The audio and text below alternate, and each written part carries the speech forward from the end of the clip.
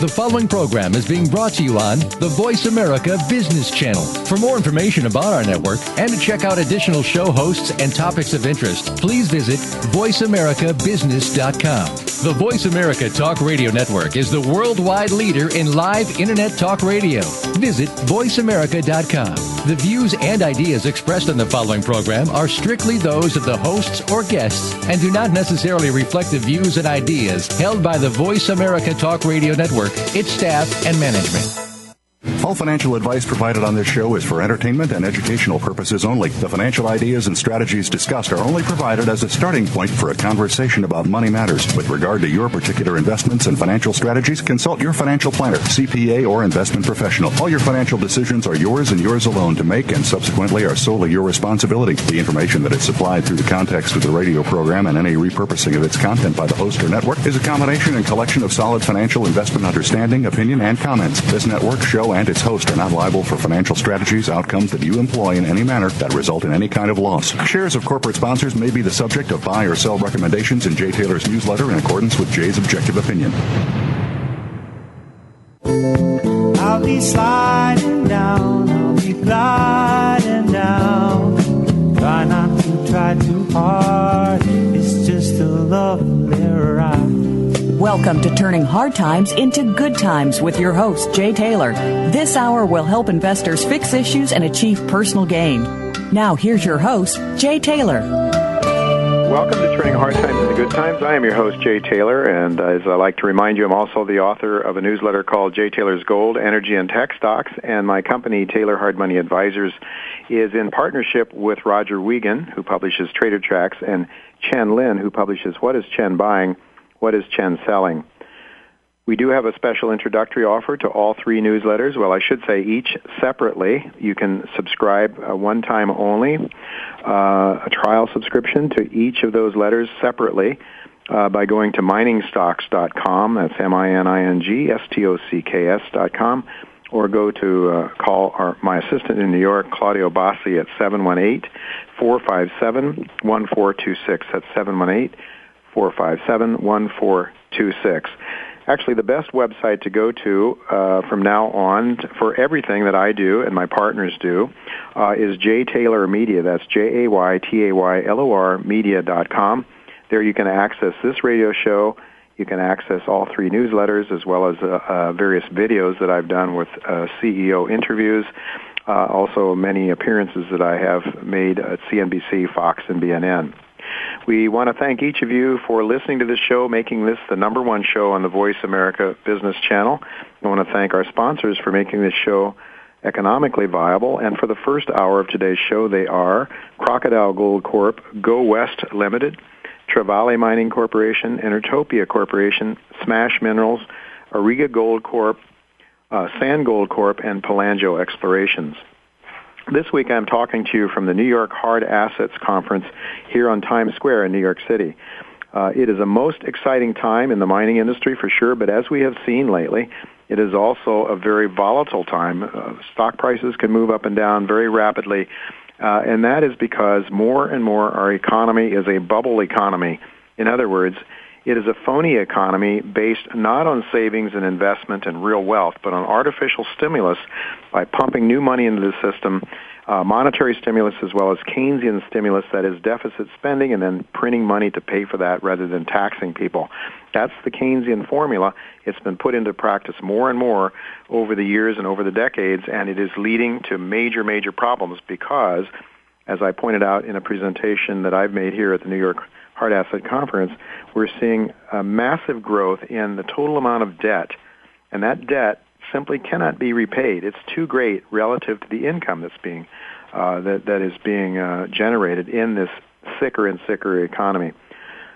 Unsound economics persuades people that they can have what they want when they want it without working and saving.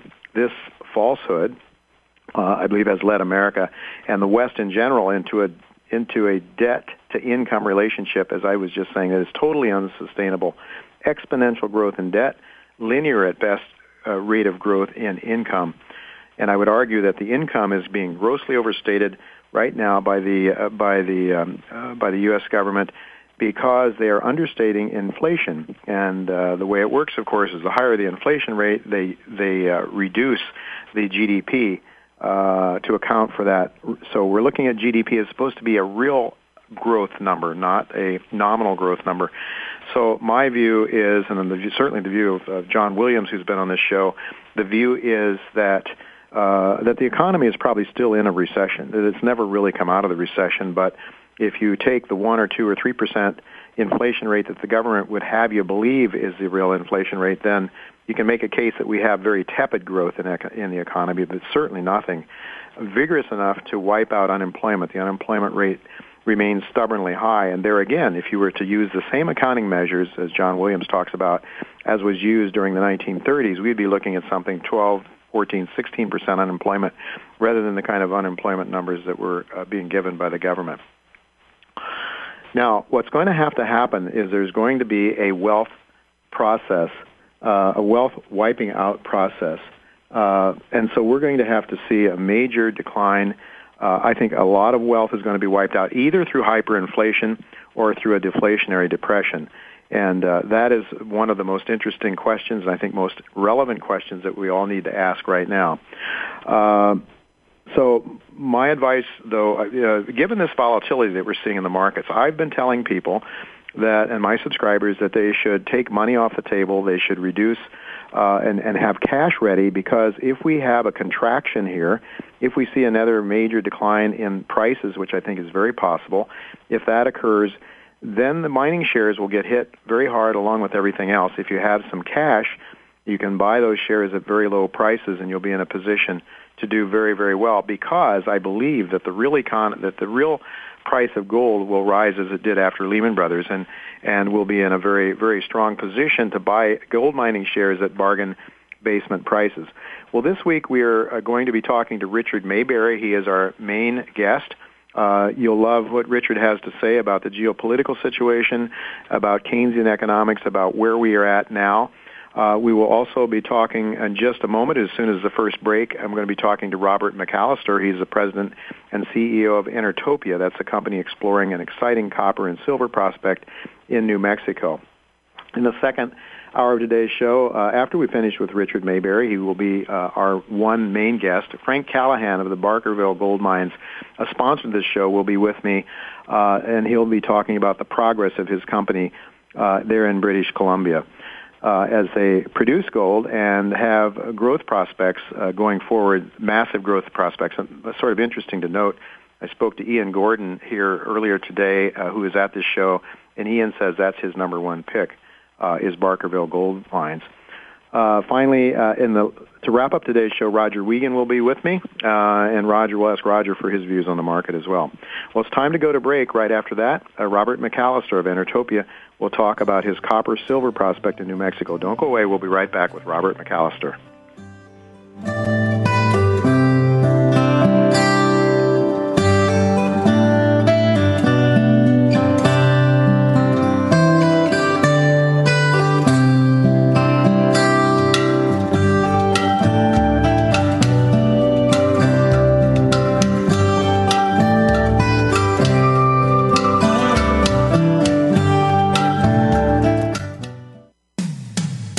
When it comes to business, you'll find the experts here. Voice America Business Network. Barkerville Gold Mines, BGM on the TSX.V, is focused on the exploration and development of its gold projects in the historic Caribou Goldfields in British Columbia. Barkerville's mineral tenure now encompasses over 111,000 hectares, covering the 60-kilometer-long by 20-kilometer-wide geological belt, and includes 7 past producing mines and 2 of Barkerville's own proposed open-pit mines, currently in the permitting process. Barkerville recently announced the acquisition of the QR mine and 900-ton-per-day QR mill. Barkerville Gold began mining operations in February of 2010 and is expecting to produce 50,000 ounces in its first full year of mining. Enertopia Corporation is exploring for precious metal deposits in the western United States. The Copper Hills Project is a near-surface copper and silver oxide deposit. Historic bulk sampling has returned results of 0.8% copper and 3 ounces per ton silver. This year's work program will consist of an IP survey and a drilling program to test the near-surface copper-silver mineralization. Additional projects are under review. Enertopia trades on the OTCBB under ticker ENRT and in Canada under the symbol TOP on the CNSX exchange. Trevally Mining Corporation is building the next mid-tier silver, lead, zinc, and copper producer in the Americas by bringing 2 new polymetallic mines into production over the next several months. The Half-Mile Mine in New Brunswick, Canada is scheduled to come on stream this fall and will be followed by the Santander Mine in Peru, where the company is on schedule for mill commissioning by the end of this year. Exploration is active on both projects that remain open for resource expansion. Trevally trades on the Toronto Stock Exchange under symbol TV. Crocodile Gold Corp is a new gold producer with bite. With operating gold mines in the Northern Territory of Australia, Crocodile Gold produced 82,000 ounces of gold in 2010. Crocodile Gold has significant exploration upside on its expansive land package of 2,500 square kilometres. Please visit our website at www.crocgold.com for more information. Don't let this snappy opportunity pass by. Voice America Business Network, the bottom line in business. Welcome to the human race. Some kind of love and ride. I'll be sliding down, I'll be gliding down.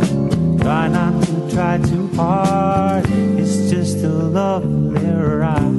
You're listening to Turning Hard Times into Good Times with your host, Jay Taylor. If you have a question or comment about today's show, Jay would love to hear from you at 1-866-472-5790. That's 1-866-472-5790. You can also send an email to questionsfortaylor@gmail.com. That's questions, the number 4, Taylor@gmail.com. Now, back to our program. Welcome back to Turning Hard Times into Good Times. I am your host, Jay Taylor. I'm pleased to have with me Robert McAllister. He is the president and CEO of Enertopia Corporation, trades on the CNSX exchange in Canada under the symbol TOP, and over-the-counter in the United States under the symbol ENRT. Stock traded at about 30 cents this past week, and with 24 million shares outstanding, it gives it a market cap of only about $7 million. The company does have around $600,000 of cash in the till. Welcome, Robert, to Turning Hard Times into Good Times. Welcome, Jay. It's good to be here today and speak with you about the Copper Hills Project and Enertopia in general. Well, Enertopia in general is a news story, and we like to pick up news stories on this show because news stories very often are very undervalued. If no one's heard about it, there's a lot of times not many people buying the shares. So part of the purpose of this show is to bring such stories to light. So let's get into your story. I know that you are involved to a certain extent with solar energy. But I think your primary focus now is in the mining sector, and specifically you have a lead project called the Copper Hill Project. Could you tell our listeners a little bit about that story? Yes, Copper Hills was brought to us by a mine finder by the name of Christian Ross, who used to be the president of Red Hawk Resources, and he brought them a copper project a few years back when the company had a market cap of $2 million, and today Red Hawk has a market cap approaching $100 million. So we're very excited that we've been able to acquire a project that has his stamp of approval on it. Right. Yes, I know Chris Ross. He's done very well. I've known him years ago when, in fact, he was involved with a gold mine, putting a gold mine into production in northern British Columbia. He is a very successful man, a very ethical person, and I have the highest regards. So, that's always important, too, to deal with people that have good ethics and have good track records and competence. So certainly that's a good starting point from what I know. Robert, can you tell us a little bit about this property? Some of the assays, actually, were pretty good from this property. Could you talk about that? Yes, back in the 1950s, there was a bulk sample taken of one of the outcrops, and it was 356 tons that graded 3 ounces of silver and 0.8% copper per ton. So as an at or near-surface deposit, if we can prove up those numbers with reverse circulation drilling going forward, we have a very good what could be an economic project with today's metals prices for sure. Sure. And Robert, can you tell us a little bit about what you know about the dimensions on the surface of this outcrop? Jay, it's outcropped in 2 areas and appears to be about 250 meters by 400 meters in size. Mm-hmm. And we don't know how it slopes down. There were 5 air percussion holes drilled into the deposit, spaced on, I believe it was 25-meter spacing, and they all intersected what the author said was visible material similar to what was pulled out in the bulk sample. So, it had the copper oxide malachite staining in the drill hole. So we're excited that we believe there's something there, and that's why we're there. Right. So you have a drill program that you're going to put into effect sometime this year. Talk about that, and what is the purpose of that drill program? The purpose of the drill program will be to test the oxide cap to confirm that copper silver enriched zone does indeed contain economic mineralization, because we're at Copper Hills to find an economic deposit to mine is our plan. Mm-hmm. So, I mean, the listeners can really sort of just talk about or think about what might be, and we need to underscore the word might be, because you never know until the truth machine, as they call it, the drill, the drill goes into the deposit to find out what is really there, and then statistically be able to infer that. But if we're looking at 0.8% copper and 3 ounces of silver per ton, people know the copper price at current prices around close to $4 for copper, and I guess $35 for silver. It's it looks like a pretty good per ton value if those numbers hold up. But could you talk to us, Robert, a little bit about the values, how that might compare if those values hold up with some of the other copper projects that are out there, copper, silver, whatever projects that are out there? That's a great question, Jay. There was a report done last fall by CIBC, and it ranked the top 25 copper exploration mining companies by copper equivalent grades. So that's copper plus any associated minerals, so it could be silver or gold and other deposits. And the grade that they came up with, the average grade, was 0.65%. So we know at Copper Hills we're running what appears to be 0.8% copper with 3 ounces silver. Mm-hmm. So if the truth machine does in fact return those same historic numbers on the property, or something close to that, we would be in the top tier of copper exploration companies by grade. Mm-hmm. That's very interesting. So, I mean, this gives some real upside potential. Again, we want to underscore it's speculative. This is a very speculative story at this point in time, but you do have the money in the till, I believe, Robert, to finance your drill program, right?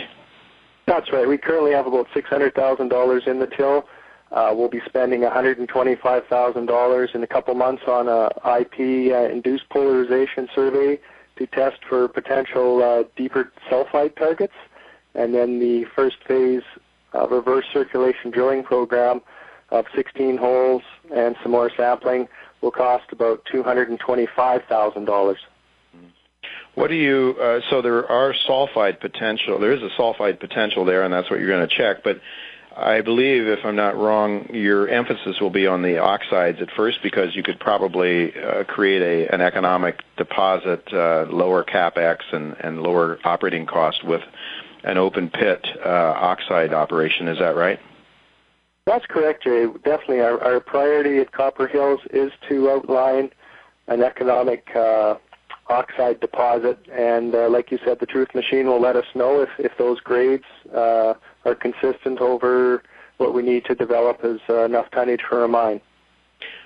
Robert, have you come up with any sort of notion about how much oxide material you might need to make an economic deposit there, or is that something you maybe not thought about yet? Well, we've thought about it, but there's some comparables out there. There's a mining company called Revit Minerals, and they have an underground. They're in production. They produce 4,000 tons a day, so about 1.2 million tons a year. They're running, their grades are actually 0.44% copper and 1 silver, and they're making money. So that gives us a benchmark to look at. And where are they located? They are in Idaho. In Idaho, okay. Yeah. All right, and I think one of the things we always need to discuss when we look at companies like yours or any mining company is infrastructure.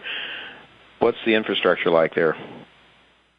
We're right off the main highway US 60, which runs east-west through Socorro, New Mexico, and we're on the just west of Magdalena, New Mexico. So infrastructure would not be an issue in this case. There's roads right to the site currently. Power? Power and fiber optics run along Highway US 60, so there's again, that's not an issue. And water is not a problem? We haven't had any reports of water being a problem as well. Okay. Well, that's a very interesting. I need to ask you a little bit about your solar energy story as well. Tell our listeners about what you're doing in that field. We have a clean energy division, and our Chief Technology Officer, Mark Snyder, out of San Diego, California, has been in the business for over 30 years. He was on the Clinton White House Council for the Y2K program and helped out the administration back then. And for the last 10 years, he's been working on prototypes, taking off-the-shelf technology and improving it. And they've just announced on May 4th that they've completed a prototype standalone unit for Navajo Nation for people who are off the grid. There's 20,000 people who live off the grid and have no running water or power in the Navajo Nation in Arizona. And these structures are an 8 by 20 foot structure that includes composting toilets, sink and shower, and water catchment. So now for the first time in their lives, these people have electricity and water that they can have a shower instead of always having to bring in bottled water even to have a shower. It's pretty amazing in this day and age. Yeah, it's sort of strange that a place like in the United States that would still exist. Are there some synergies, though, I believe, potentially with the mining sector using this solar technology? Yes, we've run some numbers for some major mining companies, and depending on the location of the mine and the size of the mine, our numbers show that there can be a 20% to 35% savings on energy from the actual processing of the ore. And that can be very big because energy can be a major cost component for many mining projects. I think probably one of the most basic ones. So that's a very interesting story. I think you have going there, Robert. Is there anything else you'd like to tell our listeners before we part company this time? Jay, I think, for more information, we have a banner on your website, so that's probably the easiest way for your listeners to get to our website at enertopia.com. They can feel free to call me anytime at area code 250-765-6422. All right, 250-765-6422. Well, I want to thank you very much, Robert. It's really an interesting story, and I think, people take a look at companies when they're selling, with market caps below $10 million with potential, like it seems you have, and we underscore the word potential because nothing is sure in this business. That is for sure. But I want to thank you very much for telling your story to our listeners. And folks, don't go away because we're going to be right back with Richard Mayberry. Richard believes the prospects for a hyperinflation are very great at this point in time, unfortunately, but he is also hopeful that the troubles we are facing could lead to some better times, maybe lead us back to the kind of government that our founding fathers planned for us. Don't go away. Richard Mayberry will be with us right after the break.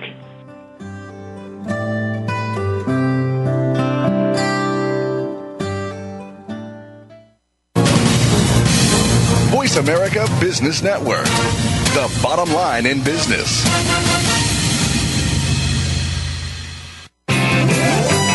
Crocodile Gold Corp is a new gold producer with bite. With operating gold mines in the Northern Territory of Australia, Crocodile Gold produced 82,000 ounces of gold in 2010. Crocodile Gold has significant exploration upside on its expansive land package of 2,500 square kilometres. Please visit our website at www.crocgold.com for more information. Don't let this snappy opportunity pass by. Barkerville Gold Mines, BGM on the TSX.V, is focused on the exploration and development of its gold projects in the historic Caribou Goldfields in British Columbia. Barkerville's mineral tenure now encompasses over 111,000 hectares, covering the 60-kilometer-long by 20-kilometer-wide geological belt, and includes 7 past producing mines and 2 of Barkerville's own proposed open-pit mines, currently in the permitting process. Barkerville recently announced the acquisition of the QR mine and 900-ton-per-day QR mill. Barkerville Gold began mining operations in February of 2010 and is expecting to produce 50,000 ounces in its first full year of mining. Trevally Mining Corporation is building the next mid-tier silver, lead, zinc, and copper producer in the Americas by bringing 2 new polymetallic mines into production over the next several months. The Half-Mile Mine in New Brunswick, Canada is scheduled to come on stream this fall and will be followed by the Santander Mine in Peru, where the company is on schedule for mill commissioning by the end of this year. Exploration is active on both projects that remain open for resource expansion. Trevally trades on the Toronto Stock Exchange under symbol TV. This program is brought to you by Sandgold at www.sandgold.ca. Sandgold is an aggressive gold company operating in Manitoba, Canada, a top 10 gold mining region. Sandgold continues to show tremendous exploration success. With 2 mines already in production, the company is now revealing a new gold mining trend. Discover the potential at Sandgold. Trading symbol SGRCF on the OTCQX and SGR on the Toronto Exchange. Visit our website at www.sandgold.ca. Voice America Business Network, the bottom line in business. Welcome to the human race. Some kind of love and ride. I'll be sliding down, I'll be gliding down. Try not to try too hard. It's just a lovely ride. You're listening to Turning Hard Times into Good Times with your host, Jay Taylor. If you have a question or comment about today's show, Jay would love to hear from you at 1-866-472-5790. That's 1-866-472-5790. You can also send an email to questionsfortaylor@gmail.com. That's questions, the number 4, Taylor@gmail.com. Now, back to our program. Welcome back to Turning Hard Times into Good Times. I'm your host, Jay Taylor, and I'm very pleased to have with me today our main guest, Richard Maybury. Richard this is his second time on our show, and he is the publisher of U.S. and World Early Warning Report for Investors. He has written several entry-level, common-sense books on United States economics, law, and history. His writing style is mostly in an epistolary form, usually as an uncle writing to his nephew, answering questions. Maybury had taught economics in high school. Failing to find a book with a clear explanation of economics, he wrote one himself. Some of his books include Uncle Eric's Talks About Personal, Career, and Financial Security, and that's a book that is basically the foundation for his other books about the model perspective, Higher Law, Whatever Happened to Penny Candy, a book that explains the history of the United States economic model and how it was based on free market Austrian economics, and Whatever Happened to Justice. That's a book about the naturalist philosophical viewpoints regarding the foundations of America's legal system, British common law, the law of the Franks, and the early Christian Ireland. Welcome, Richard, back to Turning Hard Times into Good Times. Thanks, Jay. I'm glad to be here. Really honored to have you back because I find your views and understanding of history to have been a fantastic help to me personally and by extension, I guess, to my subscribers as well. I'd like to start out with a basic discussion on your view that you shared with the that really is in tune with the Founding Fathers, namely that the best government is the least government. You explained at the Wealth Protection Conference in Phoenix a couple of weeks ago that there are just a couple of basic laws that people need to observe in order to prosper and live peacefully with one another. Would you care to share that with our listeners? There are two laws that are taught by all religions. They express the laws in different ways from one religion to the other, but they all teach two laws, and one of those is do all you have agreed to do, and that's the basis of contract law. Mm-hmm. And then religions also teach the second law, which is do not encroach on other persons or their property, and that's the basis of tort law and some criminal law. And all religions teach these, and that's why these two laws became, back in the Middle Ages, they became the foundation of the old British common law. Common meant the laws common to everybody. That a judge could hear a case in which there are people from different parts of the country or different parts of the world even, and he would know that if he based his decisions on those two laws, that he would have a set of principles that he could go by that everyone would agree with. The old British common law grew up one case at a time through the Middle Ages, and by the time you get to the American Revolution in 1776, the general population in America was pretty familiar with the old British common law. They actually considered it to be a form of history, and they would study the law as history of their country. And after the American Revolution, the founders were setting up a new government, and they based it on the fundamental principles of the old British common law. And you find especially the law, do not encroach on other persons or their property, that runs all through the Bill of Rights. Those two laws are the foundation, essentially, of the American legal system as it was created back then.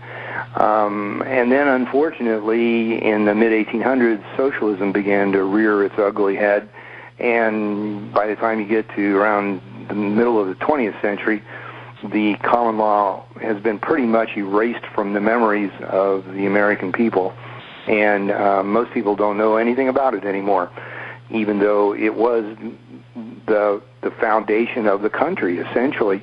A good point here, kind of on a tangent, is that an economic system is the result of its legal system. Mm-hmm. And America became the most free and prosperous land ever known because its legal system was based on the old British common law. Mm. And when the British common law began to be eliminated, then capitalism went with it. Sure. Essentially, and in my opinion, pretty much all of America's economic problems today can be traced back to the elimination of the common law foundation from the American legal system, and this legal catastrophe that we've got now that's called a legal system, but it isn't really a system at all. I think that's all I've got to say on that right now.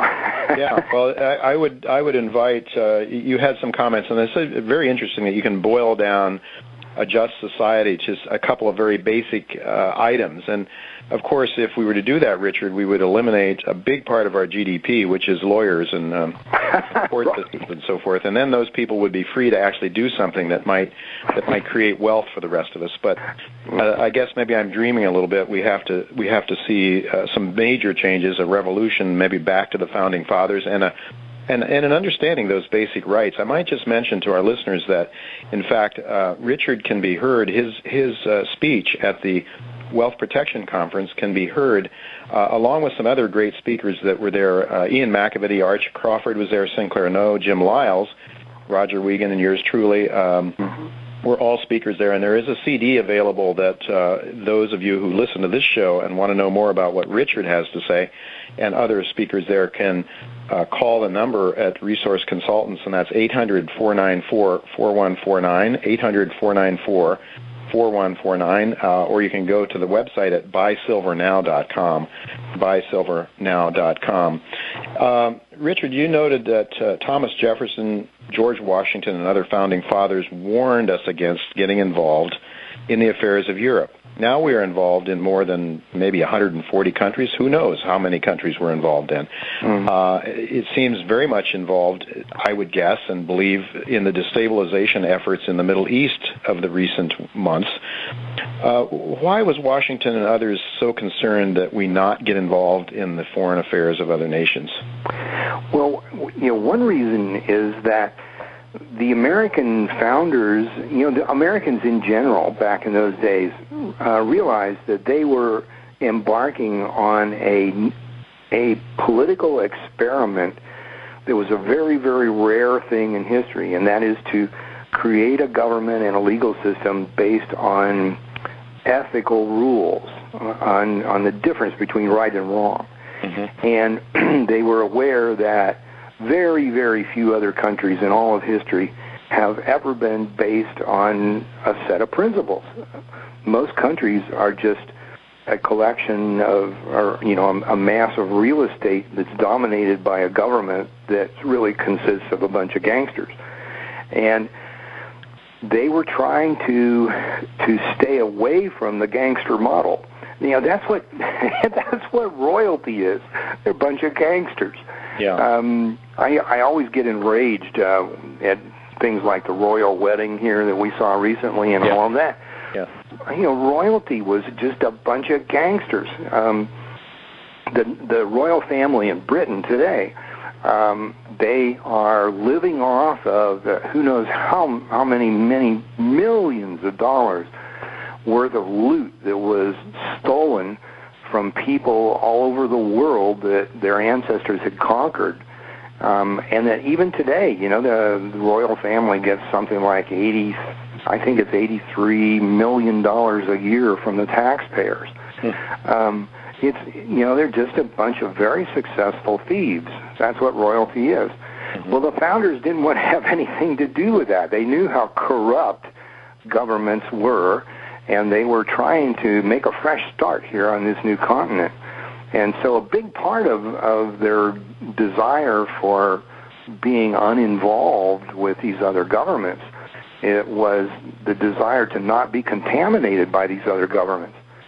Now, I should point out, they're often accused of being isolationist, which is simply not true. They wanted to be divorced from the other governments, but they wanted to have free trade, commerce with the people in other lands, the private citizens, and they were emphatic about that.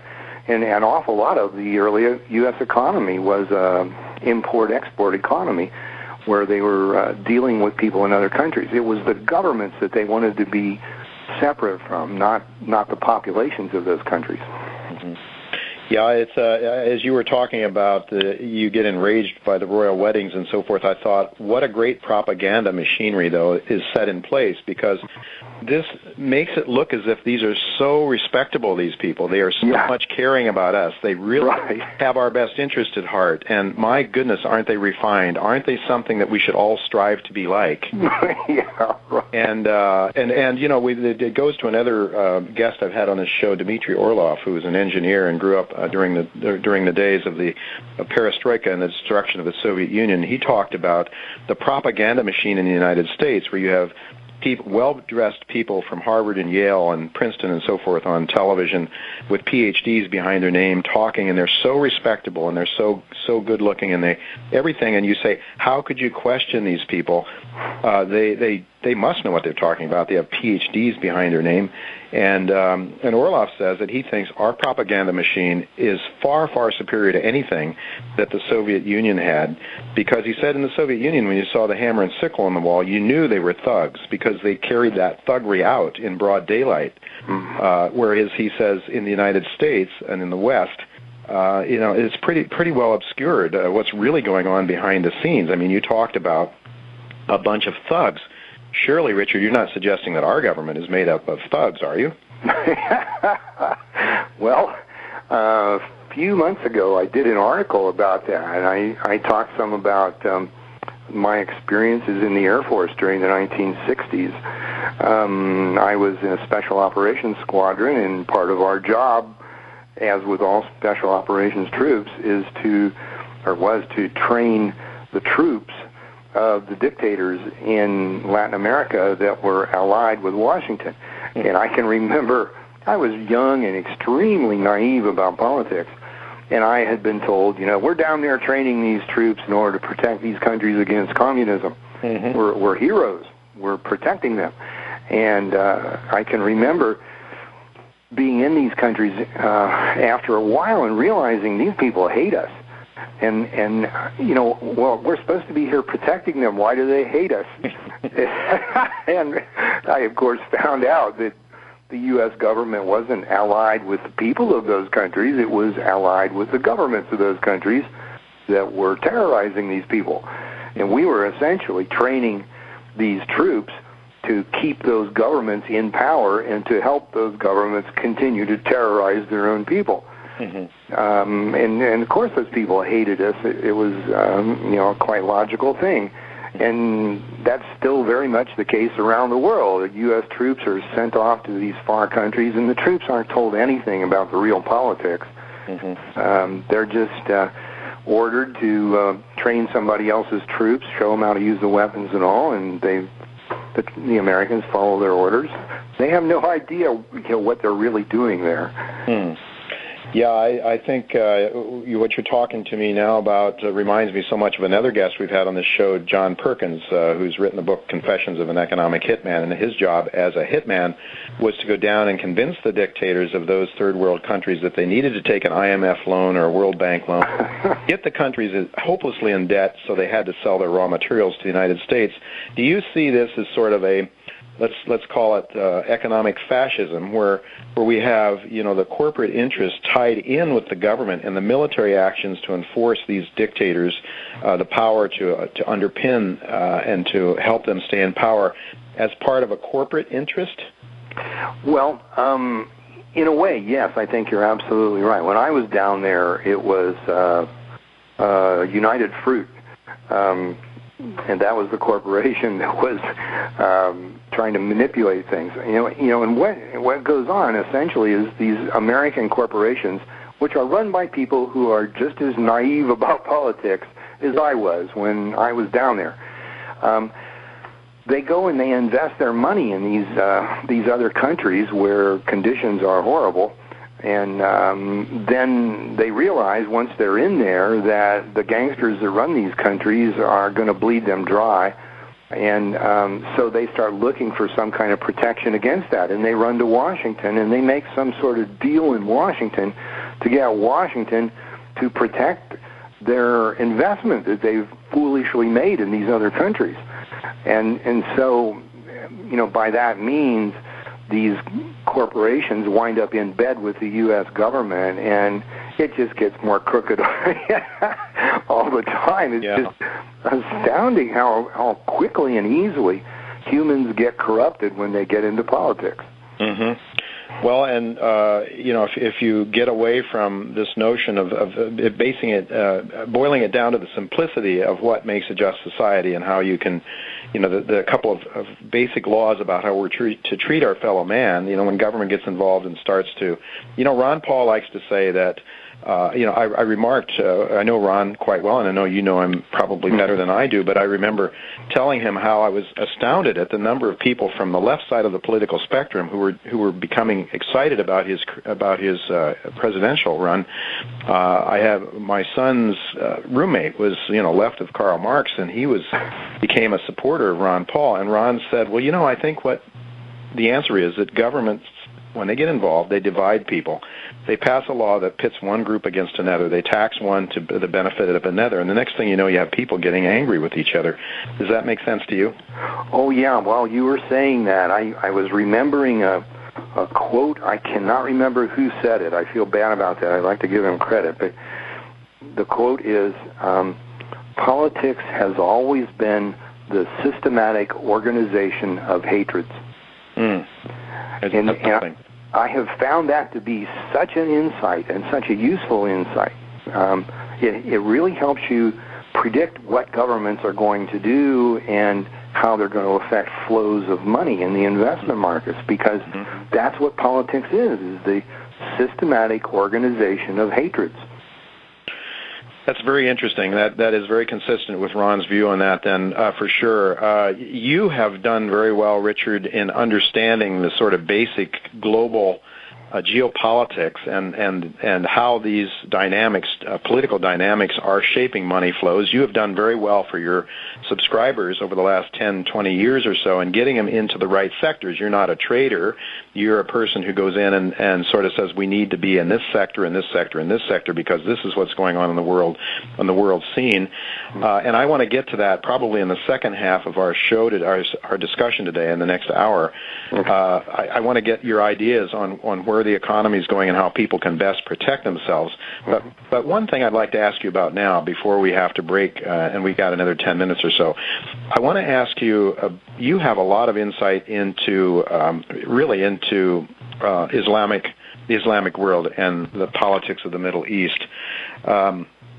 You have, in fact, you've written a book that I have. It's called The 1,000-Year War in the Middle East. Could you tell our listeners a little about that book? Perhaps give them a big picture of what has been going on over this past 1,000 years and what that means and how it ties into what's going on right now as we see these governments being destabilized, probably by our CIA. Yeah. The 1,000-Year War was a term that I hit on. This is like almost 30. It is about 30 years ago now. Wow. Anyhow, 30 years ago, I started studying this. It was right after Anwar Sadat was killed in Egypt, and I got interested in what really is going on in the Mideast, and realized that there's been a war going on between the governments of Europe and the Muslims for about 1,000 years. And I wrote a special report on that back then. That sold like, 500,000 copies or something. And that then eventually grew to become the book you have in your hand there, The 1,000-Year War. And what I try to explain in there is that you have to go all the way back to the early Middle Ages to understand what's going on in the world today. Because in the early Middle Ages, the new Muslim religion came out of the Arab world and went to war against the Europeans.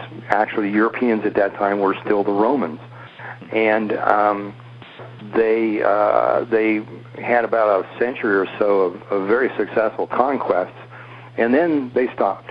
And there was about a 200-year period then when there was almost no warfare between the Christian world and the Muslim world, and they got along fairly well together in the context of the time. And then the Europeans turned around after that 200 years of pretty much goodwill. The Europeans turned around and attacked the Muslims, and that was just about 1,000 years ago. And those early attacks about 1,000 years ago went on, and they grew in intensity until they eventually became the Crusades. And the argument that I have always made is that what we've got going on today in the Islamic world is still the Crusades. And, whether you and I think that's true or not, an awful lot of, many, many millions of Muslims think it's true.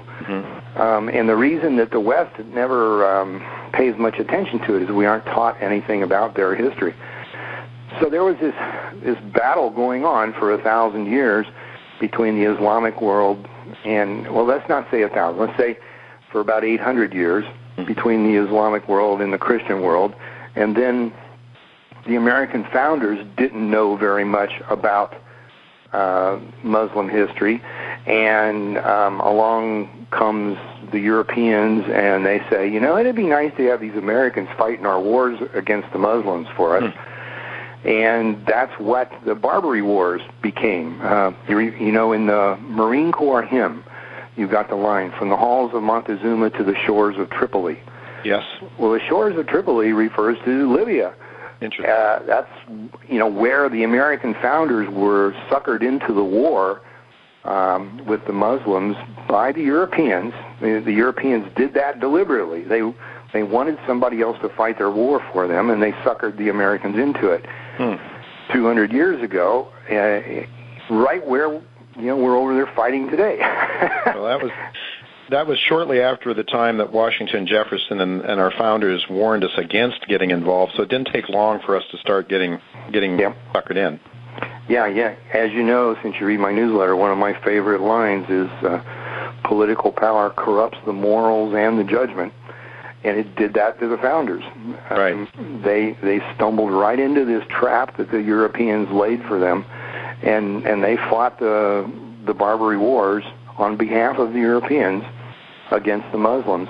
And essentially, we've been in the thing ever since. And by the 1940s or 50s, Washington had become the spear point of the war between the Europeans and the Muslims.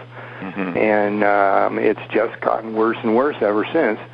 And in some very large part of the reason is that American leaders today will not acknowledge that it was a mistake to get into this thing.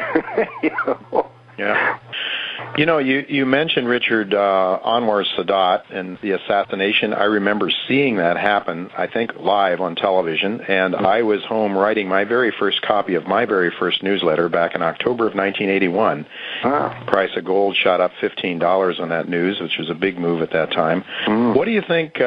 So we see the destabilization of these dictators. Sadat back then, of course, we've just seen bin Laden taken out, and we're trying to get to Gaddafi. Several other countries over there have been destabilized.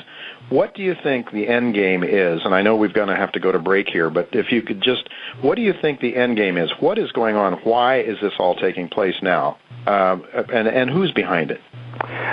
Well, I think there is no end game.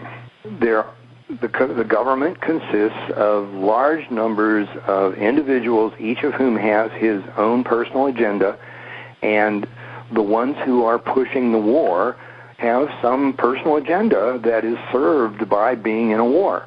And that's all you need to have a war, is just somebody who wants it.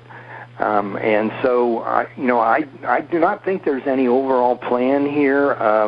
There may be some people who have some plans, and some of those plans may agree with those of the people in the office down the hall. But if you go down the hall in the other direction, you may find another group of people with a different plan that does not agree with it. So there's a lot of conflict that goes on inside the government among the various groups with their different agendas. And what shakes out is what you and I see on television, which is a bunch of American troops over there risking their lives for God only knows what. That has nothing to do with really defending America. Right. It's a war that's been going on for 1,000 years. Yeah. Well, who might want the wars? I mean, you can look around and see who's profiting from the wars. You bomb the hell out of a country, tear it down, and then build it back up. So maybe some construction companies, maybe you're looking for energy, for oil. I mean, we do seem to leave people like Fidel Castro alone, for whatever reasons, but we go after areas, would you say, perhaps where there's raw materials, which raises another question that we might get to in the second half of our discussion. Competition globally with China and other emerging nations for raw materials. But might it be corporate interests that are driving us in those directions?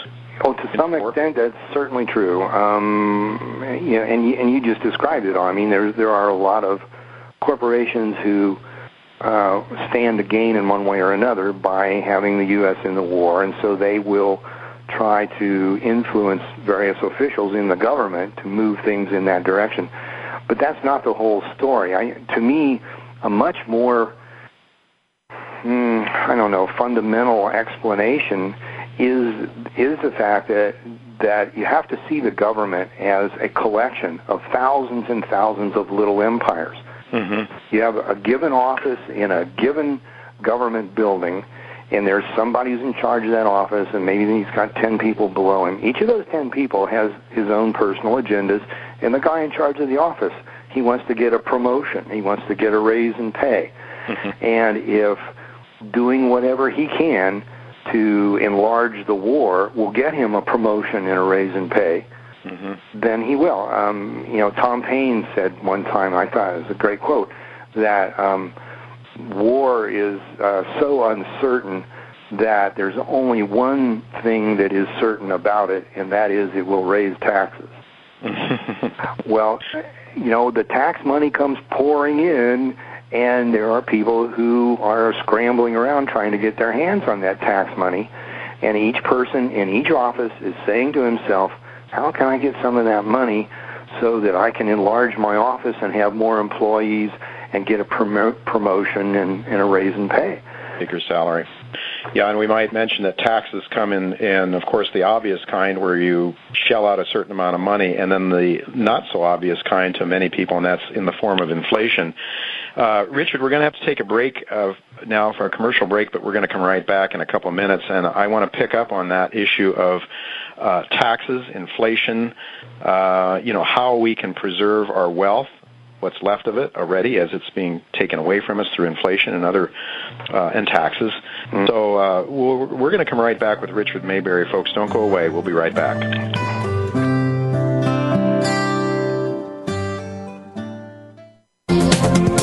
The business community's first choice in Internet Talk Radio. Voice America Business Network.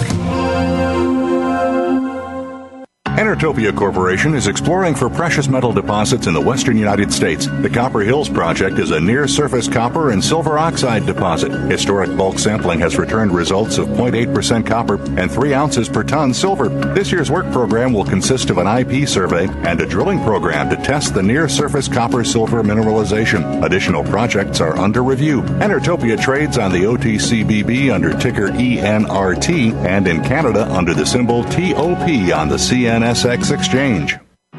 Auriga Gold is a Canadian mine development and exploration company working in Manitoba's prolific Flin Flon Greenstone Belt. Auriga's experienced management team is focused on developing the Maverick Gold Project and expanding gold resources. Maverick Gold includes historical gold resources, a 1,000-ton per day mill, developed underground ramp, year-round roads, and exploration access. Auriga plans to bring Maverick Gold back into production in 2012. Auriga Gold trades on the TSX Venture under the symbol AIA. Trevally Mining Corporation is building the next mid-tier silver, lead, zinc, and copper producer in the Americas by bringing 2 new polymetallic mines into production over the next several months. The Half Mile Mine in New Brunswick, Canada is scheduled to come on stream this fall and will be followed by the Santander Mine in Peru, where the company is on schedule for mill commissioning by the end of this year. Exploration is active on both projects that remain open for resource expansion. Trevally trades on the Toronto Stock Exchange under symbol TV. Barkerville Gold Mines, BGM on the TSX.V, is focused on the exploration and development of its gold projects in the historic Caribou Goldfields in British Columbia. Barkerville's mineral tenure now encompasses over 111,000 hectares, covering the 60-kilometer-long by 20-kilometer-wide geological belt, and includes 7 past-producing mines and 2 of Barkerville's own proposed open-pit mines, currently in the permitting process. Barkerville recently announced the acquisition of the QR mine and 900-ton-per-day QR mill. Barkerville Gold began mining operations in February of 2010 and is expecting to produce 50,000 ounces in its first full year of mining. The business community's first choice in Internet Talk Radio. Voice America Business Network.